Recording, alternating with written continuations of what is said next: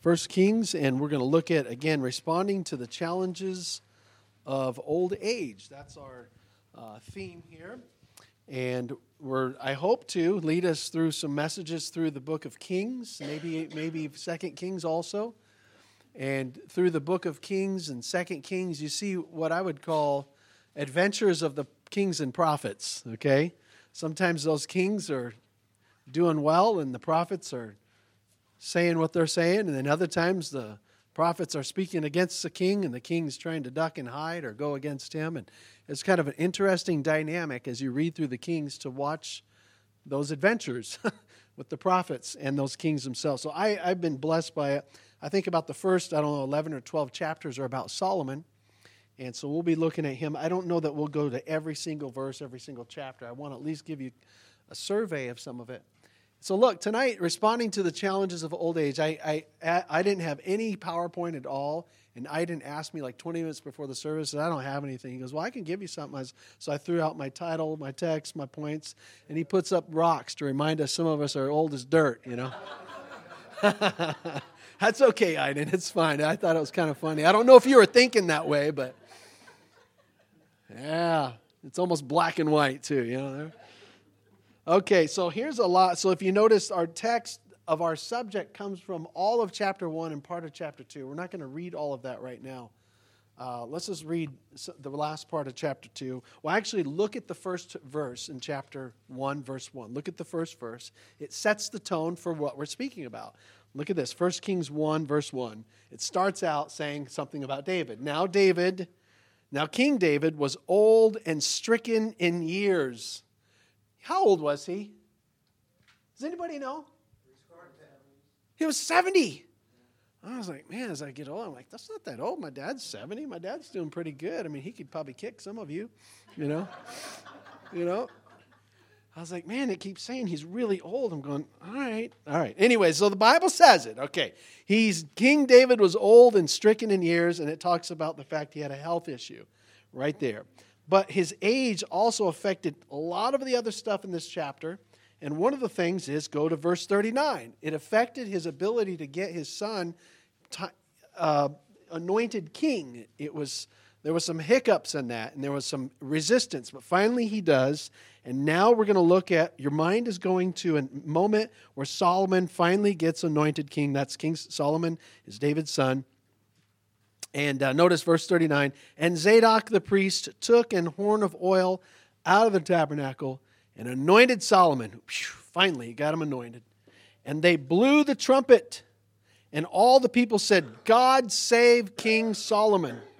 And all the people came up after him, and the people piped with pipes and rejoiced with great joy, so that the earth rent with the sound of them. Now notice there, the rest of it talks about one of his brothers who had tried to hijack being king. Let's just go ahead and read it. I don't plan to preach a bunch necessarily from this, but let's just read it. Adonijah, he was a guy who tried to be king. It's improperly. And it says, and Adonijah and all the guests that were with him, he's having a party, heard it. They heard the rejoicing of Solomon's anointing. And as they had made an end of feasting, and it says in verse 41, and when Joab heard the sound of the trumpet, he said, wherefore is this noise of the city being in an uproar? And while he yet spake, behold, Jonathan, the son of Abiathar, the priest, came. And Adonijah said unto him, come in, for thou art a valiant man, and bringest good tidings. And Jonathan answered and said to Adonijah, verily our Lord King David hath made Solomon king. And the king had sent with him Zadok the priest, and Nathan the prophet, and Benaiah the son of Jehoiada, and the Cherethites and the Pelethites, and they have caused him to ride upon the king's mule. And Zadok the priest and Nathan the prophet have anointed him king in Gihon, and they are come up from thence rejoicing, so that the city rang again. This is the noise that ye have heard.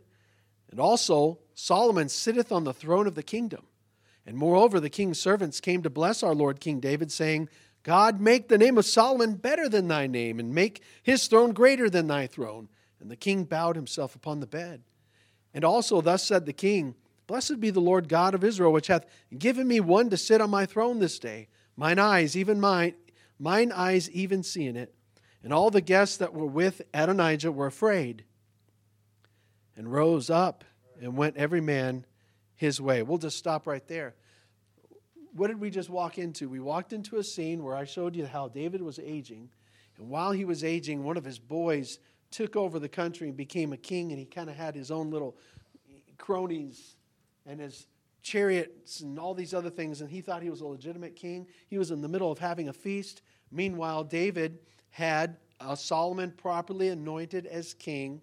And all the nation pretty much said, yes, Solomon is king. And some person went over to the party of Adonijah, his half-brother, because they're like, what's that noise over there? And Adonijah was told, yeah, your brother just became king, and it's fully endorsed. Right. And so Adonijah's like, okay. And next thing now, Adonijah looks around, all his guys at this party gone. You know, friends are around for a good time, but some friends are not around for a long time, you know. And they took off, and he kind of has to humble himself to his brother. The whole story here from chapter 1 all the way to into chapter 2, verse 11, is David's kind of his last things he's doing as he's getting older. What do you think would be the last? You don't have to tell me. What are the last things you might be doing in your last few years?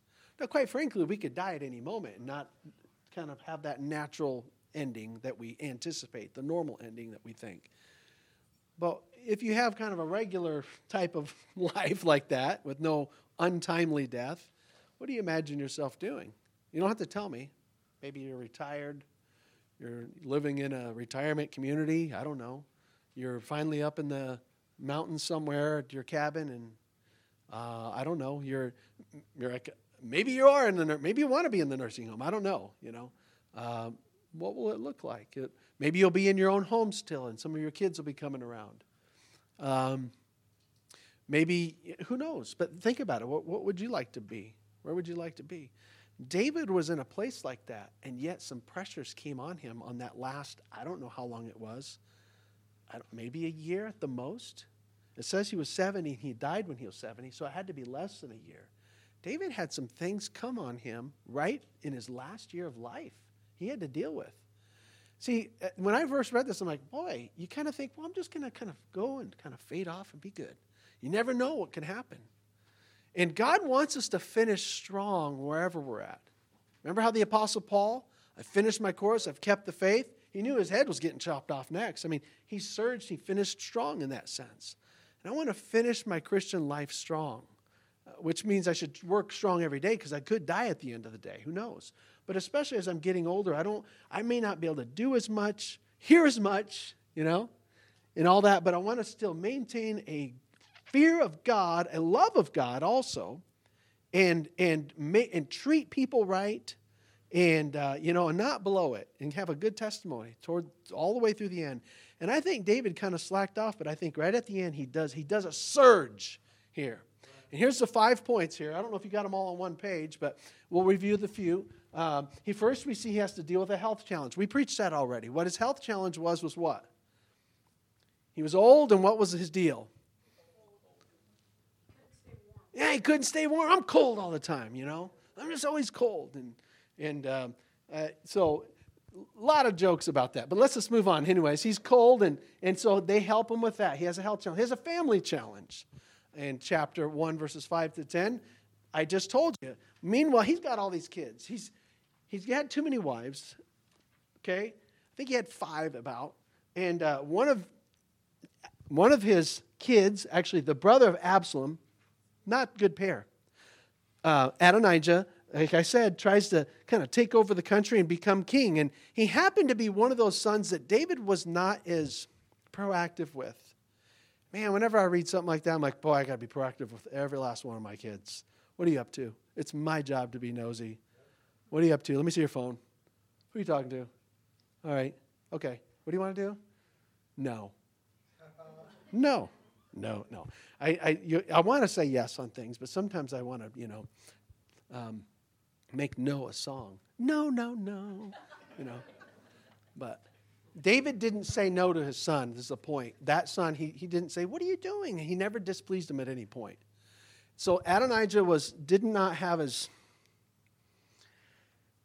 he could have had more proactive parenting. He didn't. But Adonijah takes that and he presumes he can take over the country, and he does for a short time a certain segment of it. So he had these family challenges he had to deal with, and he had to bring that back in order, even in his old age. Deal with those family challenges, and he does. He has some help. And then cognitive challenges. Cognitive means just clear thinking and awareness. Clear thinking and awareness. You ever get like that? You know, it's like you're... when I was younger, you kids are like this. Some of you kids are like this. It's like, it's just things are so slow. When is Pastor going to be done? So slow. You're like, when is this going to be done? And you want things to go faster because your brain's thinking and you're fast, and you want to go and you're like, it's not Christmas for another 5 months. You're just like, oh. And for us, old people, we're like, it's already 5 months away. You know, we're like, things are going fast already. Can somebody put on the brakes? We think things are going fast already. It's because we're kind of going slow. We're like, slowing everything down. But David he wasn't as clear. He wasn't as aware of everything. He didn't know what was happening with Adonijah. And people had to come and tell him. He had to have the prophet Nathan, and he had to have Bathsheba inform him. Okay, that's what's happening. He had those cognitive challenges. And I want to just say this as a two-way point of application. For us as we get older, we have to make sure we have dependable voices around us that we're relying on. Obviously the Lord, but I'm saying human relationships, because people can exploit you. And for us that are younger, we got to make sure we are a dependable voice to our parents, to our grandparents, to the elderly aunt that you help, and not exploit them. Because David had both of those. David had a son who was exploiting him, Adonijah. Adonijah knew David wasn't paying attention. He had a health issue. And Adonijah was an opportunist in the worst sense and took over the country under those conditions. Whereas Nathan and Bathsheba came to help get his attention and awaken him and help him. And that came because of his aging and the cognitive challenges that he had then.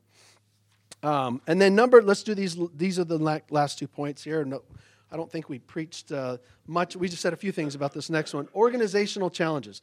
So what's the scene again? The scene is David he's dying, or he's aging. He's dealing with this health issue. Bathsheba, one of his wives, and Nathan the prophet inform him, hey, your other son Adonijah has hijacked this thing. Is that what you approve of? Did you approve of Adonijah becoming the next king? Because he's acting like king right now. He even has this guy helping him. He has your nephew Joab, who was one of your generals. He has one of the priests helping, and these guys, they're all helping him. Is that what you approved of? And David's basically, no, I did not. And then they said, didn't you swear by the Lord that Solomon is supposed to be the next king? And David basically says, that's exactly right. And so let's get this done. Solomon is going to be the next king. And so what he did was he arranged for Solomon to come forth. David's doing some organizational work. See, again, when you're older, I don't want to do any work, man. I don't want to do any work. I want to play shuffleboard, bingo, maybe. And I'm going to stay up as late as 7 o'clock. You want to do stuff like that. And but David had, now he's got some organizational stuff to do. Okay, so he all right, let's get my mule. There was something official about his mule. I don't know. Get my mule. People knew it was David's mule. Get it. Put Solomon on my mule. He's doing a full kingly endorsement here. Get the prophet Nathan. Get this other priest. Bring him. Bring all this group of Israelites and that other group of Israelites, and let's get a true representation that this is an official endorsement from the king and from God that Solomon is to be the next king. And he organized this thing and made sure it went forward. And David, the Bible says that they brought him in.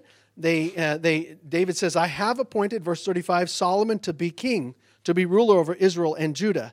So David made that statement, and then they did it. They brought, verse 39, Zadok the priest took a horn of oil out of the tabernacle. That was proper. They came to Solomon. They anointed him with the proper anointing oil, and they anointed him, and man, it was a big deal. The people shouted, they blew trumpets, God save King Solomon!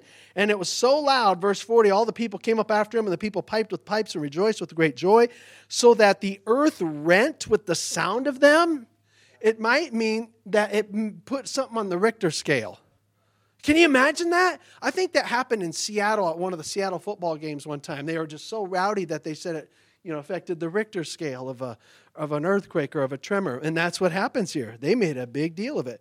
What's happening? David's doing some organizational work even in his old age. Look, for us, even when we're old, sometimes there's pivotal decisions that you have to make as you're getting older, like finishing maybe a will, if you haven't already, having your finances in order, maybe ministry related. For me as a pastor, I want to make sure that I have somebody in place that at least I've had my part in grooming to take my place. The church has to finally endorse that, of course, but I want to do my part in having a protege of some sort. Maybe if you're a business owner, making sure things are right in your business, or you have some recourse that the business will go on safely if you're gone, and you have good hands that it can go into. My grandma and grandpa Morgan, my mother's parents, they seem to do well as far as their stuff and their will and things like that. They went through. I think my grandma went through everything in the house, right? And she's not. My grandma's, by some comparisons, kind of minimalist. She didn't keep a lot of stuff. But she went through her whole house and just was like, this will do here. This is this will go here. This will go here. This will go here. And they had a will. My mom has 2 other siblings, and my grandma was the last. My grandpa died first, and my grandma Morgan. And grandma had all things laid out. And you know what it did? It made it a lot easier on my mom and her siblings when she passed away. Instead of this headache, like, oh, what is all this? And sibling fighting, which I don't think they would have done, quite honestly, anyways. But it eliminated that possibility. See, we parents, we don't like our kids to fight. We won't even like it when we're dead and gone. We'll probably hear about it. What? They're fighting down there? Send an angel down there to smack them around, we don't want our kids to fight. So I'm just saying that my grandma had it over where it's like, wow, this was not, there was still work to do, but she had, where there wasn't a lot of question marks on. The house went here, the car went here with this and that and this. And again, there wasn't a lot of assets, but it simplified it so we could just go through this morning, go through the funeral memorial service and just deal with that. And in the months after that, I was like, okay, it wasn't that complex. And I admired my grandma for thinking through those things. And she made arrangements for her absence. And so does David. He says, I'm making Solomon king in my stead. He made appointments. Look what it says in verse 35. I have appointed him. The end. I have appointed him to be ruler. He made an appointment, and that appointment certainly did help with that country. Here's the last thing. Chapter 2, verses 1 through 11, speak of this last challenge that David has. And this is an honorable thing. The last challenge, number 5, is a discipleship challenge. Now, here's what that means. And not a fancy word. It means this. David, before he dies, he has many sons, but he brings in the one son, Solomon, who's actively the king. And he gives him just a quick, like discipleship courses as a king. And he encourages him, and he helps him, and he gives him some final words to get him ready to be king and finish out being king, I should say. And so what does it say? Let's read some of it. All right? In verse 1, now the days of David drew nigh that he should die, and he charged Solomon his son, saying, I go the way of all the earth. That means I'm dying. I'm going to be gone, boy. Be thou strong, therefore, and show thyself a man. Did you hear that? How old is Solomon? You think he's a man? You think he's a man by now? I think so. I can't remember what it says his age. It says it somewhere. He's a man, but David says, show it. By the way, that's a good lesson, guys. Boys, if you're a boy or a really old boy like me, raise your hand. It should show. You're like, I can't wait for some facial hair. I'm going to be like Brother Rusty. I want it to show. I was teasing one of the Spanish ministry boys today, Angel Sandoval, walked by. I'm like, Angel, look at you, man. He's got this gruff. He's like 16. He's got this little short beard. I said that. He goes to TCA. I said, that's not in the handbook. You better shave. And he's like, yeah, So, but he will shave because the school won't let him do that. But show yourself a man. Now, in a good sense, not in a sinful, carnal sense, but show yourself a man, Solomon. Step up. Be a man about this. I'm dying. And here's what you need to do. Verse 3, keep the charge of the Lord. thy God, to walk in his ways and to keep his statutes and his commandments and his judgments and his testimonies, as it is written in the law of Moses, that mayest prosper in all that thou doest, whithersoever thou turnest thyself. What he's saying is, Solomon, you are under God's law. He knew this. This is the first 5 books of the Bible, at least at this point. And you know what Moses says about following the Lord, and especially about being a king to follow the Lord. And you keep that and you follow him. Keep the charge of the Lord, to walk in his ways. I think the other, one of the other passages, it says, know thou the God of thy father. He wanted him to know the Lord and to follow the Lord. What does it say? That thou mayest prosper in all that thou doest, and whithersoever thou turnest thyself. Verse 4, that the Lord may continue his word which he spake concerning me, if thy children take heed to their way, to walk before me with truth, in truth, with all their heart and all their soul, then there shall not fail thee, said he, a man on the throne of Israel. So David says, Solomon, show yourself a man. You do what God says in his word, and you will prosper. Now that was true. If God told the Israelites, and God told Israelite kings, if you do my word, it's going to go well. If you forsake my word, it's not going to go well. And his dad's telling him, you do what God's word said. And especially for our family, God said, if you continue this, there's going to always be a Davidic king on the throne. That was a promise God was going to keep. And now, notice, so he disciples him, he encourages him. He's 70, he's going to die here soon. And he's surging, he's giving his best word to his son here. And that's what, by the way, as a pause, whether we're old or young fathers, we want to give our best moments, our best little encouragements to our boys and our girls as we're able to. I've had moments with my kids, and we got 5 more, obviously, in the house, but our first 4, there was moments where I was having a little bit of struggle with them, and usually before the last year or 2 before they went out of the house, and I said, listen, man, or girls sometimes, I said, I am going to give you my best. I want you to know, even if you're irritated with me, I'm going to give you my best love. I'm giving you my best discipline. I'm giving you my best reproofs and rebukes and advice. I'm going to give you my best. Even if you don't like it, I want you to know I'm trying with you. And I want them to see I love them enough to do that. And David's doing this at the end here with his son. He's saying, keep the charge of the Lord. And next, notice here now, what he does now is he's warning. He says, watch out for these 2 guys, and this guy, he's a good guy. Notice what he says in verse 5. Moreover, thou knowest also what Joab the son of Zeruiah did to me, and what he did to the 2 captains of the hosts of Israel, and to Abner the son of Ner, and unto Amasa the son of Jether, whom he slew, and shed blood of war and peace, and put the blood of war upon his girdle that was about his loins, and in his shoes that were on his feet. Do therefore according to thy wisdom. Let not his hoar head go down to the ground, to the grave in peace. What David's saying to Solomon, Solomon, you know Joab. Joab was actually David's nephew. He was the son of David's sister. But Joab was a really good general, but he went rogue, and he did some bad stuff. He did some unauthorized murders, and he shouldn't have done it. And David said, hey, when I'm gone, Solomon, you're wise. You know what to do with that guy. And so he warns him about him. He tells him, you just make sure that justice is recompensed on this guy right here. Don't let this guy keep going. He's going to be bad news. That's, by the way, again, we should listen to our parents. Not everything a parent says is like divine, an oracle of God. It's not. Sometimes people are wrong. But we should at least listen to the warnings and admonitions of parents as they get older, and even maybe sometimes before people die. I don't know what it is. It's like truth comes bubbling to the top. And you need that. And I think David's saying, watch out for him and take care. You have the wisdom to know how to address that unpunished man. And Solomon does take care of him. And so here he is. He's discipling him and warning him of some guy. Then he says, here's a good guy. Look at verse 7 and his family here. But show kindness, verse 7, unto the sons of Barzillai, the Gileadite, and let them be of those that eat at thy table. For so they came to me when I fled because of Absalom, thy brother. David was in a lot of crazy places in his life. And one of the times was when he had to humble himself and step down from the throne because of a coup by one of the other boys. And when he did, he found some hospitality with this other particular family. And he didn't forget it. And he tells Solomon, Solomon, you show kindness to them. These guys deserve a handshake. These guys deserve some good treatment. And so he's telling them that.